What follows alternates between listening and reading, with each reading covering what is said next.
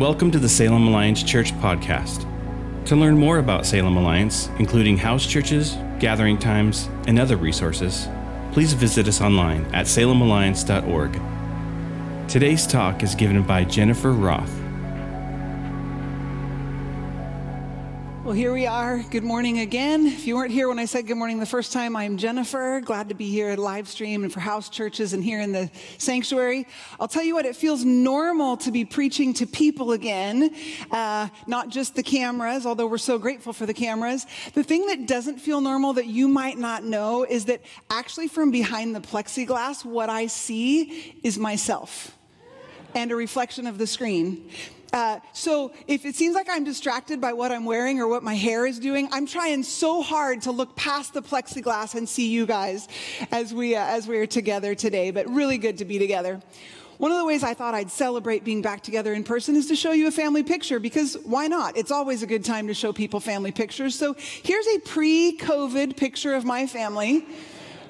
My husband and sons and daughter and I. And here's a picture just from this last Easter, just a few weeks ago. You've noticed that we've grown a bit since pre-COVID. And while honestly, the first picture is closer to 2009 than 2019, it kind of feels like that, doesn't it? Like it's possible that much of life could have happened in the last year while we were in this pandemic. What is true, whether it's pandemic or not, is that kids grow up faster than you think. And our middle one, Titus, he's graduating from high school this year from Silverton High School, class of 2021. Here's one of Titus's senior pictures. Yeah, he's actually here now. Feel free to clap loud. You know, this is his service. So yeah, way to go, Titus and other seniors. As any mom does, when the senior party is coming up, what have I been doing? I've been digging through the thousands of digital photos, trying to find the ones of his school years, right? Because sometimes when something is coming to an end, it reminds us of the beginning, and we want to look through and we want to see the process. So here's a picture I found of the beginning. I did ask his permission for this. The cute little Titus, so excited about his first day at Grant Community School, and now my 6'7" bass-voiced boy who, when I hug him, my head doesn't even touch his chin, is growing up. And the end reminds us of the beginning, right? And that's what's going to happen today in our message, because this is it, you guys. We've been in Revelation for a long time in this Overcomer series, and today is Revelation chapter 22. We are finishing it up. This is the end of this series, and it actually is going to remind us of the beginning, not just the beginning of the series, but the beginning of the book of the Bible. And we're going to take a look back at where we've been in this journey since October, because we've covered a lot of ground in this series, haven't we? We've talked about how to be overcomers and how to persevere under pressure. We've looked at the symbolism of numbers and the fullness that's represented in the 3s and the 6s and the 12s and the thousands. We've looked at images of judgment, graphic images of judgment that were hard to look at. The last time I was here preaching, I had to talk about lion-headed locusts and the 7 judgments of the 7 trumpets. And friends, we've wandered through some difficult things, and yet even in those judgments, what have we learned?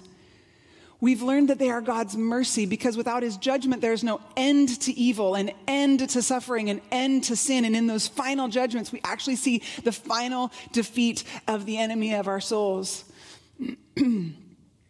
We've talked about how there is the lion and the lamb, both images of Jesus, that sometimes his strength comes out like a lion's roar, and sometimes his strength is found in the way of the lamb, of sacrifice and humility, and he calls us to live the same. There are so many things we've discovered along the way. One of the things at the very end of today's chapter that I want to touch first is that the author of Revelation gives this warning that says not to add anything to this book or subtract anything from this book. And you may have noticed that the preaching team and the Bible study writers, we were really pretty careful to be as true to the text as we could. And you might have actually been surprised that we didn't talk as much about the rapture or the tribulation as you might have been expecting with the series on Revelation. But that's because we've been wanting to be true to what's in this chapter by chapter, and what we've found are images and symbols and the prophetic nature of who God is and what he calls us to as his followers and what his promises are in his perfect future. Just last week, Rob shared with us about heaven and how when we have a compelling image of heaven, it compels us to image heaven in the world around us. And so as we have those compelling images of heaven, the compelling images of the lion and the lamb, the call to be his disciples, let's not get lost. And I would encourage you not to get lost in speculation and prediction about end time, but to receive Revelation as this book that has really been a true journey of discipleship for us. And as we wrap up this journey today, we're going to look at the chapter 22 and notice how it points us back to the beginning. So if you have your Bibles, you can turn to Revelation 22. Maybe you have a Bible app on your phone, but we're going to be reading from here for this service today. So starting in 22, verse 1. Then the angel showed me a river with the water of life, clear as crystal, flowing from the throne of God and of the Lamb.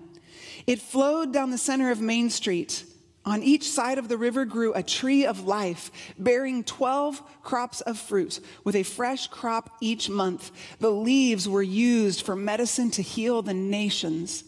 No longer will there be a curse upon anything, for the throne of God and of the Lamb will be there, and his servants will worship him, and they will see his face, and his name will be written on their foreheads. And there will be no night there, no need for lamps or sun, for the Lord God will shine on them, and they will reign forever and ever. Then the angel said to me, everything you have heard and seen is trustworthy and true. The Lord God who inspires his prophets has sent his angel to tell his servants what will happen soon. And we're going to pause there. Does it remind you of something? Is there another scripture that you know that this picture of the river and the tree and the healing? You know, there's a passage in Ezekiel, the prophecy of a river that would flow from the temple and bring healing to the people. But I want to go back even farther than that. Back in the very, very beginning in Genesis chapter 2, when we see the description of the garden, listen as I read and find the parallels between Genesis 2 and Revelation 22. Then the Lord God planted a garden in Eden in the east, and there he placed the man he had made. The Lord God made all sorts of trees grow up from the ground, trees that were beautiful and that produced delicious fruit. In the middle of the garden, he placed the tree of life and the tree of the knowledge of good and evil. A river flowed from the land of Eden, watering the garden and then dividing into 4 branches. Do you hear it? We have the river that quenches the thirst. We have the tree that satisfies the hunger. We have this place of God's presence before the fall of man, before the sin, and the access to the tree of life, which if you were to eat for it would let you live forever. And yet there's this other tree. And we know the story, don't we? God said, don't eat from the tree of the knowledge of good and evil. Did he say that because he knew it was really good and he wanted to deprive us of something? No, because he knew what would come from humanity knowing both good and evil. You and I know what came from humanity knowing both good and evil. We live in this broken place that is so painful at times, that brings up sorrow and suffering. We look at the confusion and the evil and the violence. Sometimes we don't know who to believe. We look at the polarization where there is no place to bring reconciliation because people can't even talk about that. We don't have shared vocabulary anymore, and we know what comes from the knowledge of good and evil and the brokenness of humanity. And in that first garden, God gave humankind free will. He gave us choice, and we used our will to disobey and to distrust. And you and I know what that has meant for the last ancient societies on this planet. The Lord God said to the serpent, because you have done this, tempted them to eat of the tree, and to Adam and Eve, because they had eaten of the tree of the knowledge of good and evil, because you have done this, you are cursed. That's in chapter 3, verse 14. And it goes on to list the curses. That the serpent would be cursed and he would crawl on his belly. That the woman would be cursed and that she would have pain with childbirth and she would want to lord it over her husband. And if you have any troubles in marriage, just point back to Genesis and say, this is part of the brokenness. It's also part of the redemption, friends. Jesus can heal marriages. And the man was cursed with the toil of his work by the sweat of his brow. I want to read to you from verse 15 about the curse between the serpent and the woman. It says, I will cause hostility between you and the woman, and between your offspring and her offspring. He will strike your head, and you will strike his heel. And friends, this is a prophecy of the redemption right at the very beginning, because Jesus is the seed of the woman. And yes, Satan struck his heel when he was crucified on that cross, but he crushed Satan's head when he rose again from the grave. And we had the foreshadowing of Revelation 22 back in Genesis 3 when we had the prophecy. The curses were spoken, but there was also the prophecy of when they would be redeemed. And before we jump back to Revelation 22, I want to read one more thing because it says this. Chapter 3, verse 22. Then the Lord God said, "Look, the human beings have become like us, knowing both good and evil. What if they reach out, take the fruit from the tree of life and eat it? Then they will live forever." Friends, what was it that God was not wanting to have happen? It wasn't that he didn't want us to live forever. He put the tree of life there to begin with. That was his desire for us, was eternity with him. What was it that he didn't want? He didn't want us to be stuck in our sin for all of eternity. He didn't want us to be stuck in this brokenness for all of eternity. And he says, look, they have disobeyed. They have eaten from the tree of the knowledge of good and evil. We cannot let them, in our mercy, in our kindness, in our goodness, Father, Son, and Holy Spirit from the beginning of time said, I will not let my children live forever in pain and sorrow and suffering, but I will put a different plan in place. And so the Lord God banished them from the Garden of Eden. And he sent Adam out to cultivate the ground from which he had been made. And after sending them out, the Lord God stationed mighty cherubim to the east of the Garden of Eden, and he placed a flaming sword that flashed back and forth to guard the way to the tree of life. A flaming sword in front of the tree of life, friends. Why? Why did God banish us from the garden? Because of his mercy. And then what we see in the rest of these pages, it's his story. It's the big God story. Our kids in C1 and C2 talk about the big God story, that everything in this is pointing to Jesus and to his redemption. That from the moment of creation, God knew what would happen. From the moment of the fall, he had already put a plan in place. And Jesus did indeed crush the head of that serpent. And so we see in Revelation 22, no longer will there be a curse upon anything. It is finished. It is done. This is the prophecy of the culmination of God's heart in creation, of the redemption of Christ in the world, and what our future with God is. No longer will there be a curse upon anything, for the throne of God and of the Lamb will be there, and they will see his face. Remember Moses? Moses was God's chosen prophet, but even he didn't get to see God's face. He could only look at God's back as he passed by.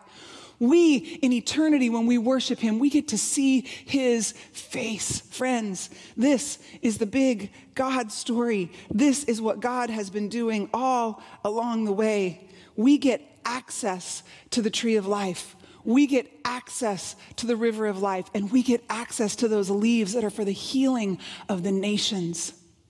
Can you imagine? Can you imagine the healing of the nations? Those countries that have been at war for decades, Lebanon and South Sudan, Democratic Republic of the Congo, and more recently Myanmar, and these coups and these uprisings and these violence, genocide. Can you imagine the healing of the nations from our illness, from this pandemic, for India, who's in the midst of the throes of COVID right now? Can you imagine the healing of the nations for our conflict and our tension and our racial unrest and our rioting and our distrust and our polarization? Can you imagine the healing of our nation? This is what this is promising. This is what this is prophesying, friends. This is it. It is the whole thing. And the end points us to the beginning. But it's more than that. Because the end is just the beginning. See, our years on this planet, they're just a drop. They're just a drop in light of human history, but they're also just a drop in light of humanity. And this end that we look at, this end is just the beginning of what God had planned for us, where the judgment is final and evil is ended and Satan is gone and we live forever. Rob talked about it last week, in this place where there are no tears and no suffering and no sin, and we worship the Lamb and we celebrate together and we live in our created destiny for all of eternity. This is coming. This is ours in Christ. This is the big God story. It is just the beginning. It's not the end at all.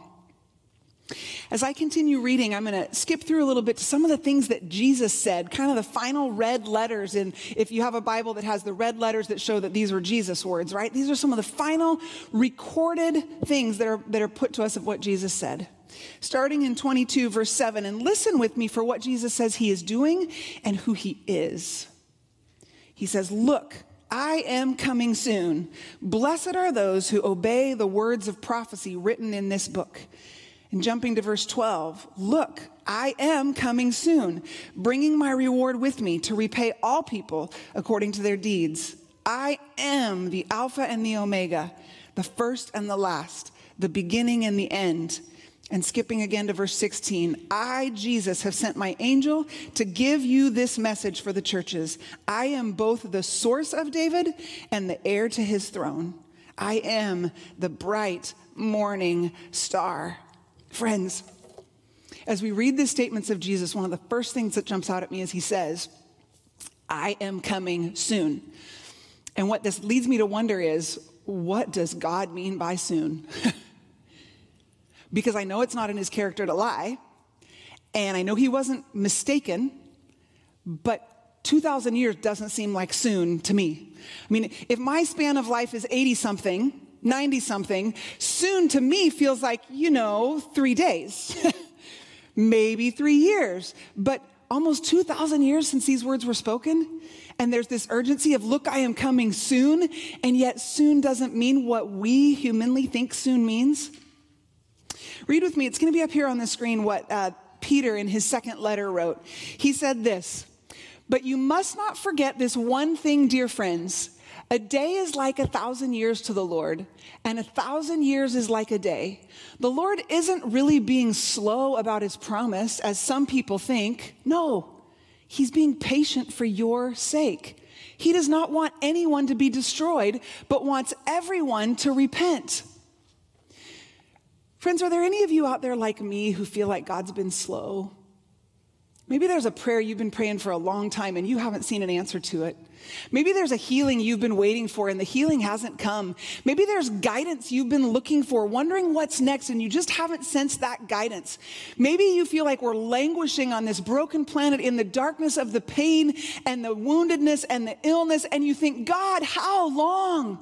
Like the psalmist, you cry out, "How long, O Lord, will we suffer? How long will evil prevail?" Maybe like me, I resonate with the Israelites back in their slavery in Egypt. 400 years, and they were crying out to the Lord, "How long will you leave us as slaves? How long will you make us suffer? How long?" And when this rises up in me, you guys, which it does, it reaches this pitch, a conflict will rise, or a pain, or I'll read the news, and the agony of the world it overwhelms me, and I think, "How long, Lord? Can't you just come back and put us out of our misery? Come on." And when it reaches that pitch, I'm always reminded of 2 Peter. And the Lord gently speaks to my spirit, and he says, "Jennifer, I am not slow, as some people understand slowness. But I don't want any to perish. I want everyone to come to repentance." And so this is what I know, friends. If I am still here, then there are people who do not yet know God who are going to know God. If I am still here, then there is something for me to do, someone for me to love, something for me to speak, something for me to give so that somebody else can go give it somewhere else across the world. There is something for me to do if I am still here, because God is not slow. And when the time is now, the time will be now, and he is coming for us. And if he has not come yet, then it is not over. And there is something for me to do, and that is the urgency of the gospel, and it is the beauty of grace, that God knows who is coming, and he is unwilling to end all of this until those who are coming will come, because there are some who will be with us at the banquet supper of the Lamb, who will be with us for all eternity, who have not come yet. And will I not suffer for my season, my years on this earth, my 60, 70, 80, 49, I don't know, but will I not suffer? Will I not live in the darkness? Will I not live in the brokenness of our planet willingly for the moment, the drop in the ocean that is my life, in light of eternity and in light of those who have not yet come? Friends, he is not slow. Jesus is coming, and he is coming soon, but it is his definition of soon. And if we are still here, then there is a purpose to our suffering, there is a purpose to our struggle, and there is a reason and a gospel for us to proclaim. It is the urgency of the gospel, and it is the beauty of God's grace. That is why we are still here. He is not slow, and he is coming for his people, and there are those who have not yet come. who will come. And what does he say about himself?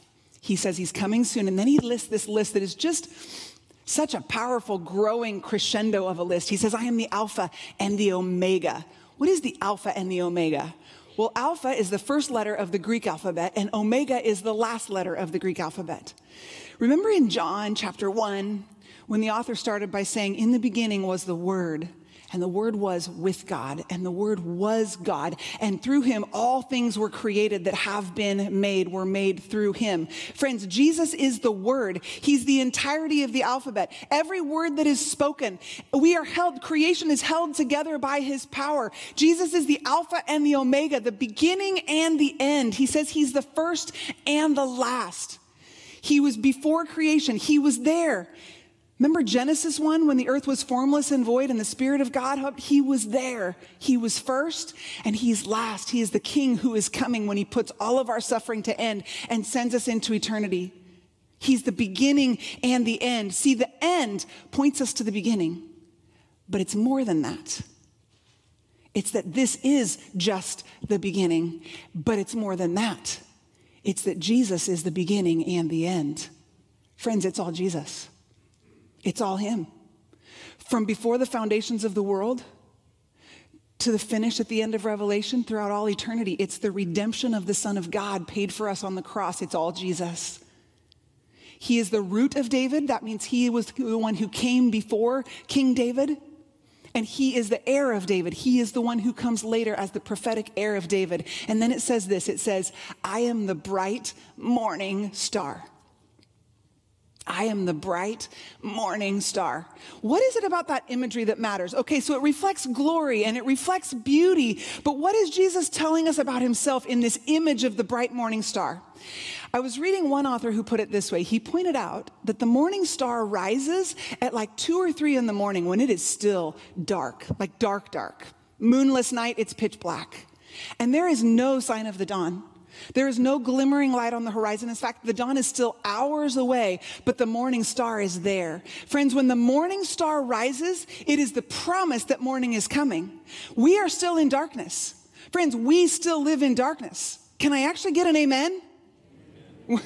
We live in darkness, but our morning star has risen. When he was on the cross, he said, it is finished. That was the moment when he rose from the dead. He rose in the sky and he said, morning is coming. You might not see dawn on the horizon yet. It might be freezing cold, and it's actually going to get colder before that sun comes up. It might seem darker before the sun comes up, but the sun is coming because our bright morning star is already in the sky, and he is the promise that he will fulfill everything he said. Friends, the light is coming. The dawn is coming, but you and I live in this darkness. So how do we live here in the in-between when we know the promise and we know heaven and we want to image heaven to our world? Rob said last week that we are the kingdom of God on earth. We are God on display. I've heard it said that for those of us who live on this earth who know God, this is the closest we will ever come to understanding hell. And for those of us who live on this planet who don't know God, this is the closest we will ever come to knowing heaven. See, we live in this place where there is the fragrance of God in his people and his spirit and his presence. But there is always also the fragrance of the devil and evil and what is vile. Listen to what was said here in verse 17 of Revelation 22. Let the one who is doing harm continue to do harm.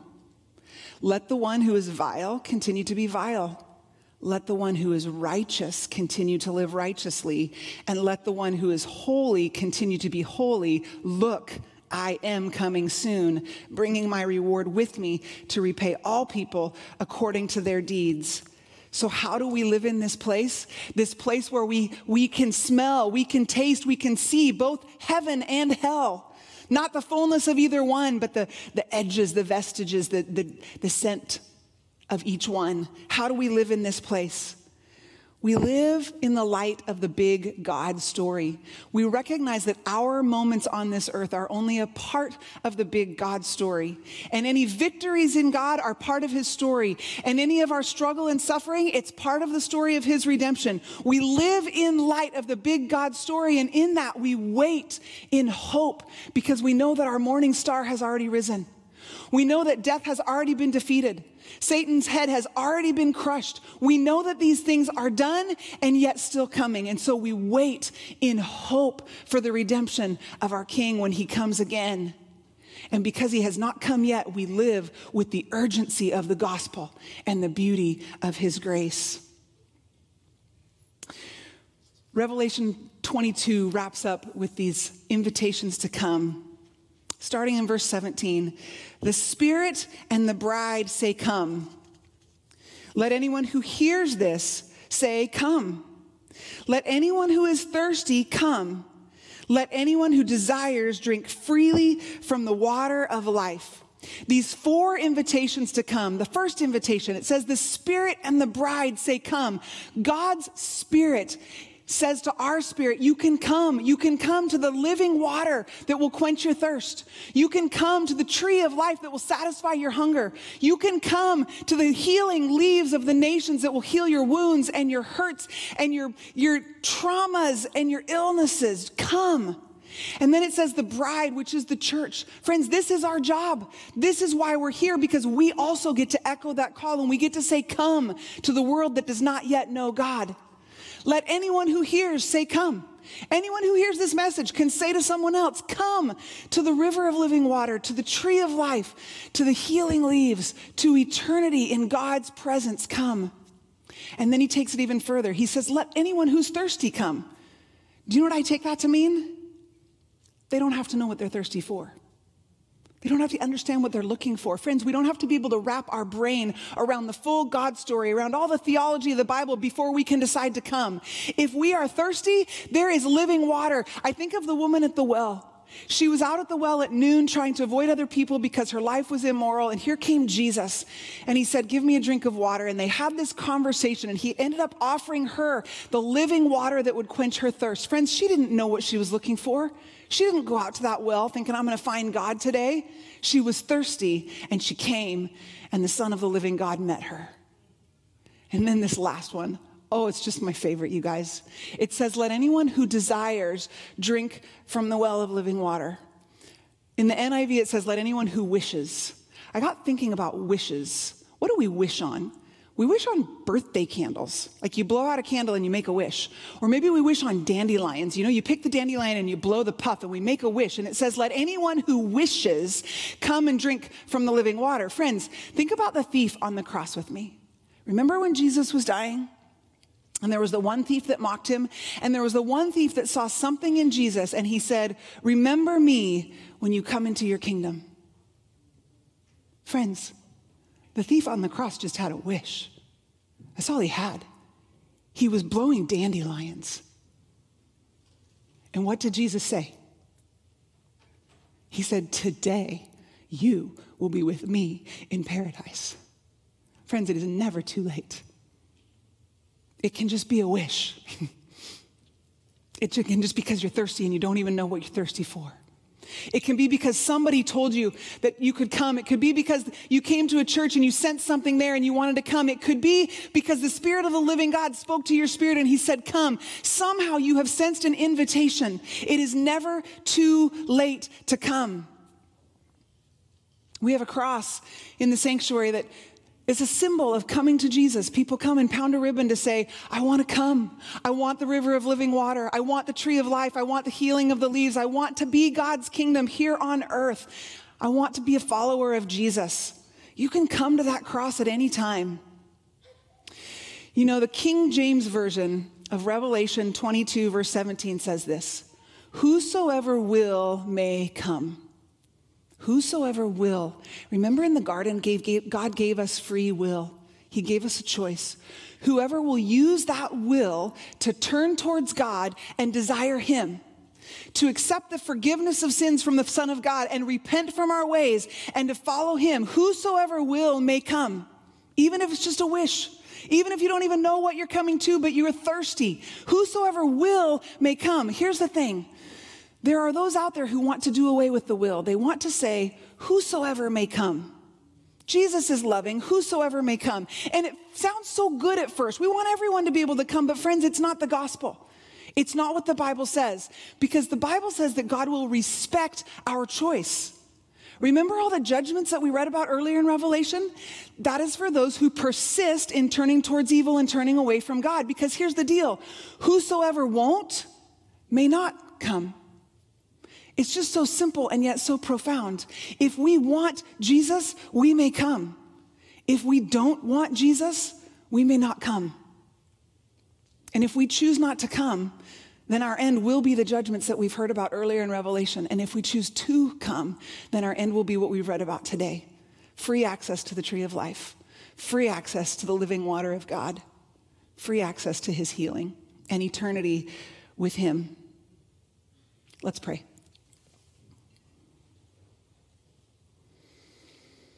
Father, Son, and Holy Spirit, since before the foundation of the world, when the earth was formless and void, you saw, you knew, you saw what humanity would decide in the garden. You set a plan in place to redeem us, and you have promised that our future with you is exactly what you designed from the beginning. Eternity without suffering, without tears, without sin, without evil. God, we thank you. We look to you. You see us now. You see this generation on this planet, on this earth. You see every hair on our head. You know every thought in our mind. You know every tear that falls from our eye. You know every wish that we have and every hope that we hold dear. You know every prayer that we pray. God, we agonize, we anguish, we long for you to come. And yet if you have not yet come, we set our faces towards you and we say, yes, Lord. We will partner with you. We will live our stated years on this place, and we will continue to be your people who bring your kingdom to bear on this earth. God, we want to be those who live with the urgency in the gospel in light of the beauty of your grace. So we wait. We wait. We wait. Amen. Thanks for listening to the Salem Alliance Church podcast. We hope you've been challenged and inspired. Salem Alliance is a community of believers located in downtown Salem, Oregon, and we are passionate about our city being a city at peace with God. To experience other messages and discover more about who we are, please visit at salemalliance.org or download the Salem Alliance app. And again, thanks for listening.